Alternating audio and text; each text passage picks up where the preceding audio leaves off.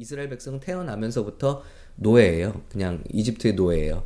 그런데 이것을 10가지 재앙을 주심으로써 그들이 섬기던 어렸을 때부터 보아왔던 우상들, 이집트의 우상들이 다 헛된 신이라는 것을 하나님께서 교육하실 필요가 있었습니다. 그래서 그냥 꺼내시는 게 아니라 10가지의 재앙을 통해서 그들이 우상으로 섬겼던 것이 얼마나 헛된 신들인가. 우리도 마찬가지죠. 우리 삶 가운데 우상과 하나님을 동시에 섬겨서는 하나님 앞에 우리 믿음이 자라날 수 없고요. 하나님을 깊이 체험할 수도 없다는 것이죠. 하나님이 제일 싫어하시는 게 하나님과 또 다른 것들을 의지하는 것입니다. 아무튼 십계명에서도 마찬가지고요. 그래서 이스라엘 백성을 10가지 재앙을 통해서 10가지 우상들을 다 이제 타파하십니다. 그런데 그게 끝이 아니고요. 이제 정말 중요한 일이 남았는데 그건 뭐냐면요. 하나님께서 이스라엘 백성뿐만이 아니라 전 세계 열방과 역사 속에 우리에게 던지고 싶은 중요한 메시지가 있는 거예요. 그건 바로 유월절입니다. 유월절. 이제 10가지 재앙을 하나님께서 던지셨지만 이 세상의 왕 바로 왕은 이스라엘 백성을 놔주지 않아요. 그래서 놔주는 것 같은데 또 붙들고 놔주는 것 같은데 또 붙들고 이게 해방이 되지 진정한 의미에서 해방이 일어나지 않아요. 우리의 믿음의 삶도 마찬가지잖아요. 예수를 믿고 교회를 다니는 것 같지만 어떤 죄악의 권세가 우리를 붙들고 놔주는 것 같은데 또 그 죄악에 무너지고 또 이기는 것 같은데 또 무너질 때가 있습니다. 자, 이런 권세가 끊어지는 사건이 있습니다. 그 사건이 바로 무엇이냐면요. 바로 유월절 사건입니다. 유월절 사건은 무엇을 얘기할까요? 바로 우리에게 궁극적으로 죄의 권세에서 해방을 주시는 예수 그리스도의 보혈의 사역을 우리에게 말씀하시는 것입니다. 이것이 얼마나 중요한지 이스라엘 백성은 이때로부터 심지어는 하나님이 달력도 리셋하세요. 이때부터 너희는 세 달이다. 예, 6월절부터 시작이야. 우리 믿음도 마찬가지죠. 예수님의 보혈을 믿고 죄의 권세로부터 해방된 날부터가 영적인 이제 세월의 시작입니다. 예. 그리고 이스라엘 백성은 이 6월절을 잘 지키느냐 못 지키느냐에 따라서 나라의 흥망성쇠가 바뀌는 거예요. 이 정도로 하나님께 6월절을 가르치시는 것이 중요하다는 것입니다. 도대체 무엇이길래 한번 보겠습니다. 자, 여호와께서 애굽 땅에서 모세와 아론에게 일러 말씀하시되 이 달을 너에게 달의 시작 곧 해의 첫 달이 되게 하고 이게 얼마나 중요한지요. 이스라엘 백성에게 이게 1월 1일이 되게 하라는 거예요. 자, 그래서 우리 달력으로는 3월에서 4월 그 중간쯤이 되겠습니다. 자, 그때 무렵이고요. 그래서 우리가 이제 고난 주간이 항상 그때 있죠. 4월의 첫 번째 보름달이 뜰 때를 기준으로 해서 그 주를 저희가 부활주일로 삼고 있는 것입니다. 고난 주간이 그때쯤이기 때문에 예수님께서 6월절에 어린 양으로 돌아가셨기 때문입니다. 자, 그래서 이제 디렉션을 주십니다. 첫 번째는요. 흠 없고 1년 된 수컷, 아주 청년에 비교될 수 있는 그런 양이죠. 그 양을 잡습니다. 그리고 머리부터 꼬리까지 자르지 않고 통째로 구워 먹어야 하고요. 그리고 다음날 아침까지 남기지 말고 다 먹어야 합니다. 이런 의미들을 한번 살펴보겠는데요. 자, 회중이 그 양을 잡고 그 피를 양을 먹을 집 좌우 문설주와 임방에 바르고, 자, 그 피를 문 기둥과 또 그 가로지르는 그 기둥에 임방에 그 피를 바르는 것입니다. 자, 아마 온 백성에게 피비린내가 진동했겠죠. 그래서 우리가 예수님을 믿고 구원을 받는 거는요, 예수님의 보혈을 믿는 사람들입니다. 예수님의 보혈의 사역.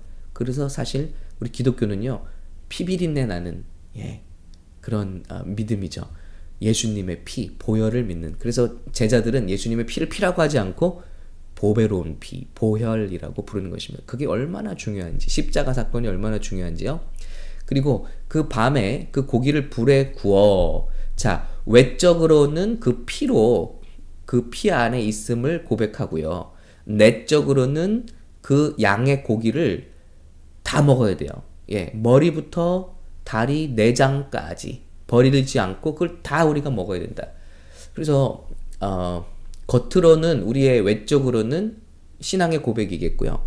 우리 내적으로는 예수님을 진정으로 모신 삶이겠죠. 그 예수님과 동행하는 삶. 그래서 예수님께서 오셔서 이 빵을 먼저 주시잖아요. 배고픈 사람들에게 빵을 주시는데 사람들이 빵을 찾으러 예수님을 쫓아다녀요. 그때 예수님이 뭐라고 말씀하시냐면 너희가 나를 찾는 이유는 빵에 있다. 그러나 내가 너에게 정말 하고 싶은 이야기는 너희는 나를 먹어야 된다. 굉장히 놀라운 말이죠. 이 말에 사람들이 당신은 어떻게 먹냐 사람을 이런 어리석은 질문을 합니다. 그때 예수님께서 이 말씀을 하시는 거죠. 예수님이 바로 우리를 위해서 오신 하늘에서 주신 양식이라는 거예요. 이 말은 예수님을 문자적으로 먹으라는 것이 아니라 예수님을 우리 안에 모시고 흡수하고 그 예수님으로부터 힘을 얻어 우리가 살아야 한다는 말이죠. 예. 바로 이것이 6월절부터 시작입니다. 자, 그래서 겉으로는 그 피를 바르고요. 그 피 아래 있으면 이방인이든 어린아이든 어른이든 여자건 남자건 어떤 자격 조건에 상관없이 그날 밤 죽음을 면하는 거예요. 재앙을 면하는 겁니다. 여기 주시는 의미가 많이 있죠. 우리가 어떤 죄인이건 간에 예수님의 보혈 안에 들어있으면 안전하다는 것입니다. 우리의 구원은 예수님의 보혈 안에 안전하다. 그리고 계속해서 디렉션을 주십니다. 그 밤에 그 고기를 불에 구워서 무교병과 쓴나물과 아울러 먹되. 예. 이 둘 다가 무엇이냐면요. 죄의 어떤 결과를 상징하는 것이죠.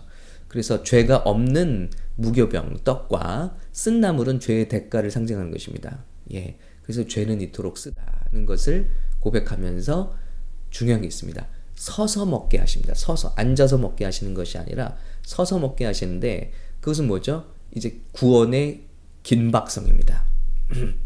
우리가 이 애굽 땅에 속한 사람들이 아니라 이 어린 양을 먹고 이제 구원을 받고 이 땅을 나갈 사람들이다 하는 고백이 있어야 된다는 거죠.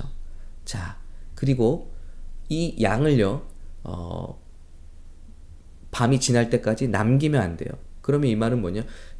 자던 사람들도 깨워서 함께 그 어린 양을 다 구워 먹고 머리부터 발끝까지 남기지 않고 내장까지 다 함께 먹으려면요, 이건 어떻게 해석이 될까요? 이 어린 양으로 말미암아 구원의 공동체가 형성될 수밖에 없죠. 예, 자던 사람도 불러다가 깨워서 먹어야 돼요. 그러니까 이거 다 먹어 치워야 됩니다.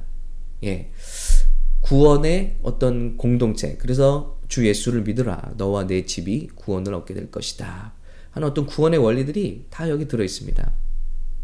그래서 여러분, 예수님이 세례받으러 나오실 때 세례 요한이 뭐라 말하죠? 보라, 이분은 세상 죄를 지고 가는 어린 양이라. 바로 그 6월절의 어린 양이 이 예수 그리스도시라. 성경에서 그토록 하나님께서 그 증거하시고 싶었던 일, 그 일이 뭐냐? 예수 그리스도를 통한 우리의 죄의 구원과 해방이라는 것입니다. 여러분 놀랍지 않나요? 그래서 이것을 전달하는 도구로 이스라엘 백성을 택하시고, 이스라엘 백성은 지금까지도 정통 유대인들은 6월절에 의미도 모른 채 양을 잡아서 이 일을 행사하고 있는 거예요. 예. 그런데 이 일은 무엇을 가르쳐 주시려고요? 예수 그리스도를 통한 구원의 사역, 구원의 완성, 우리에게 보여주시는 것입니다. 자, 여기 중요한 의미가 있는데요. 10가지 재앙과 기적과 능력으로도 마음이 변하지 않았던 바로왕이 두 손 두 발 다 들고 이스라엘 백성을 놓아줄 수밖에 없는 일이 무엇입니까? 6월절 어린 양 사건입니다. 자, 우리가 한번 영적인 의미를 생각해 볼게요. 우리 삶 가운데 정말 기적이 우리를 해방할까요? 기적이 우리 믿음을 자라게 할까요? 도움은 됩니다. 그러나 궁극적으로 어떤 눈에 보이는 능력, 눈에 보이는 기적들이 우리를 죄의 권세에서 해방시키지는 않는다는 거죠. 우리에게 정말 필요한 것은 예수님의 보혈의 능력입니다. 마귀는요, 이 보혈의 능력 앞에서 더 이상 우리에게 어떤 영적 권세를 행할 수가 없게 되는 것입니다. 여러분, 저와 여러분이 기도할 때 붙들어야 될 것이 무엇일까요? 바로 우리를 위해 흘려주신 예수님의 보혈, 그 피를 외적인 신앙의 고백으로 선포하고, 우리 내적으로는 그 예수님의 보혈을 굳게 믿고 모신 마음으로 기도하게 된다면 우리의 역사는 더욱더 달라질 것입니다. 왜 기독교 초기 부흥에 우리는 왜 그토록 예수님의 보혈 찬송을 많이 했는가? 그것이 하나님의 기쁨이고 하나님의 뜻이기 때문이에요. 그리고 보혈을 높일수록, 보혈을 믿을수록 사단의 권세는 깨진다는 것입니다. 자, 우리를 이런 죄의 손길에서 끊어내는 유일한 힘은 예수님의 보혈, 이것을 의지하는 것이다 라는 것입니다. 여러분, 우리 자녀를 위해서 기도하십니까? 방황하는 혹시 누군가를 위해서 기도하십니까? 혹은 여러분 자신을 위해서 반복되는 쓰러지는 죄를 위해서 기도하시나요? 우리가 붙들고 의지할 것은, 그리고 우리를 해방시키는 것은 예수님의 피, 예수님의 피입니다. 제가 방황하고 이제 기도원에서 기도하는 중에 주님을 만났다고 그랬잖아요. 그런데 첫 번째는 죄에 대한 회개가 쏟아졌습니다. 와, 나는 정말 하나님 앞에 어떤 모습으로도 갈 수 없는 죄인이구나. 구멍이라도 찾아가고 싶고 통곡하기 시작했습니다. 정말 애통하는 자가 된 거예요. 그런데 어느 순간 십자가에서 콸콸콸콸 솟아나오는 그 피의 환상을 보면서 와, 저것이 예수님의 피고 저 피 때문에 내가 정말 살았구나 하는 확신이 마음에 들어오면서 제가 거듭남을 확신할 수 있었어요. 아, 성경에서 말하던 예수님의 피, 예수님의 피가 정말 이게 상징만이 아니라 어떤 약속만이 아니라 정말 우리 삶 가운데 지금 흘러 역사하시는, 우리를 구원하시는 하나님의 능력이로구나. 그 순간에 저는 정말 거듭남을 경험했고 이 세상에서 천국으로 옮겨지는 그런 놀라운 기쁨과 또 정말 구원을 확신하게 되었습니다. 그래서 이 피가 얼마나 중요한지 한번, 우리 구원의 역사가 출애굽기에는 다 들어있다고 말씀드렸잖아요. 한번 정리해 보겠습니다. 자, 애굽은 죄의 땅, 이 땅을 상징하죠. 바로는 이 땅의 왕, 이 세상의 권세 잡은 자, 사단을 상징합니다. 모세는요, 율법의 상징이죠. 여호수아는 바로 예수님, 이름 자체가 예슈아는요, 예수님과 같은 이름입니다. 바로 예수님, 은혜의 상징이에요. 자, 그래서 순서를 한번 볼게요. 우리는 이 바로왕이 우리를 지배하는 이 세상 죄의 영역에서 벗어나야만 합니다. 하나님의 뜻입니다. Let my people go, 내 백성을 가게 하라. 하나님의 구원의 뜻입니다. 그럴 때 우리는 타협을 받죠. 바로왕이 이런저런 타협을 던집니다. 뭐 너희만 가고 멀리 가지 말고, 이집트를 떠나지 말고, 아이들 두고 가고, 소와 양떼 두고 가고, 우린 다 거절해야 됩니다. 모든 것이 하나님을 섬기기 위해서 우리는 갈 겁니다. 그럴 때 진정한 회개가 선행되어야 하겠죠. 자, 그때 죄의 권세에서 벗어나는 길은 유월절 어린 양을 의지하는 것입니다. 이제 바로왕이 마음을 굳게 하고 우리를 놓아주지 않으려고 하죠. 누구 한 사람 예수 믿으면 그 사람 말미암아 온 가정이 예수 믿고 대대손손 구원받는 가정이 되겠는데 그냥 놔주겠어요? 온갖 갖가지 방해와 타협을 또 억압과 억제를 하겠죠. 그것을 끊어내는 유일한 길은 예수님의 어린 양 예수님의 보혈이라는 것입니다. 그 예수님의 보혈 때문에 죄의 권세가, 우리를 추격하던 죄의 권세가 두 손 두 발 다 들고 무너지고요. 우리는 모세를 따라 이제 홍해를 건너게 되는 거예요. 그런데 고린도서에서 이 모세와 함께 홍해를 건너는 것을 우리가 모세와 함께 홍해에서 침례를 받았다고 그래요. 침례. 아, 그렇구나. 우리가 예수님의 보혈로 구원을 받은 다음에 우리의 신앙의 고백으로 침례를 받는 거예요. 세례를 받는 거예요.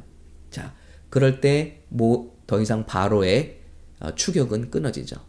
예, 바로의 추격이 거기서 끊어지고 그들이 다 홍해에 수장됩니다. 여러분, 그렇습니다. 저와 여러분이 마음에 믿고 입으로 시인하여 구원이 완성되는 것이죠. 구원을 이루는 것이죠. 마찬가지로 예수님을 우리 안에 영접하고 그리고 그 구원을 우리가 사람들 앞에서, 세상 앞에서 침례나 세례로 우리의 신앙 고백을 하는 것입니다. 그때 우리를 추격하던, 이제는 내 것이야 하고 우리를, 저와 여러분을 추격하던 모든 사단의 권세가 깨어지고 더 이상 저와 여러분을 추격할 수 없는 지경이 된다는 것입니다. 완전한 승리죠. 그런 다음에 이스라엘 백성은 이제 모세를 따라서 진군해서 가나안 땅을 앞두고 한 번 더 강을 건너게 됩니다. 전에는 모세와 함께 홍해를 건넜고요.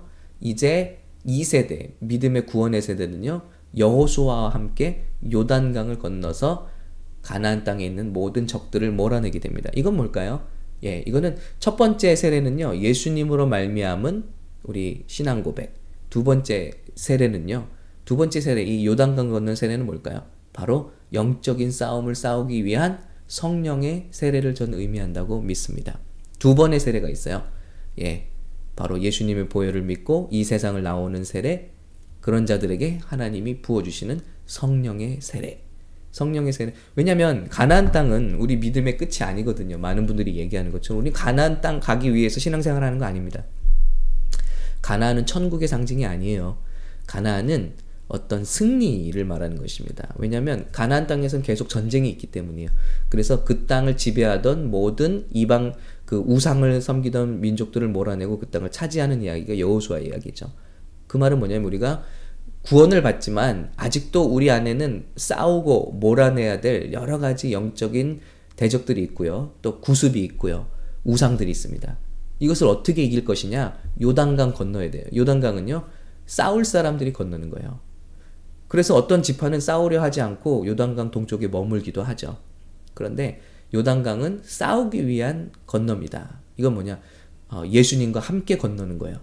여호수아와 함께. 이것은 성령의 세례일 수밖에 없다. 우리가 성령의 충만을 받아서 이제 우리는 우리 안에 있는 모든 적들을 몰아내고 영적인 고지에 들어가게 되고 참 자유한 삶, 풍성한 삶, 이기는 삶. 여러분, 우리 신앙생활에 얼마나 이 지는 게 지긋지긋하지 않습니까? 예수 믿고 교회를 다니는데도 이 아주 작은 죄 하나 끊어내지 못하고 지긋지긋하게 우리가 신앙생활하고 있지는 않나요?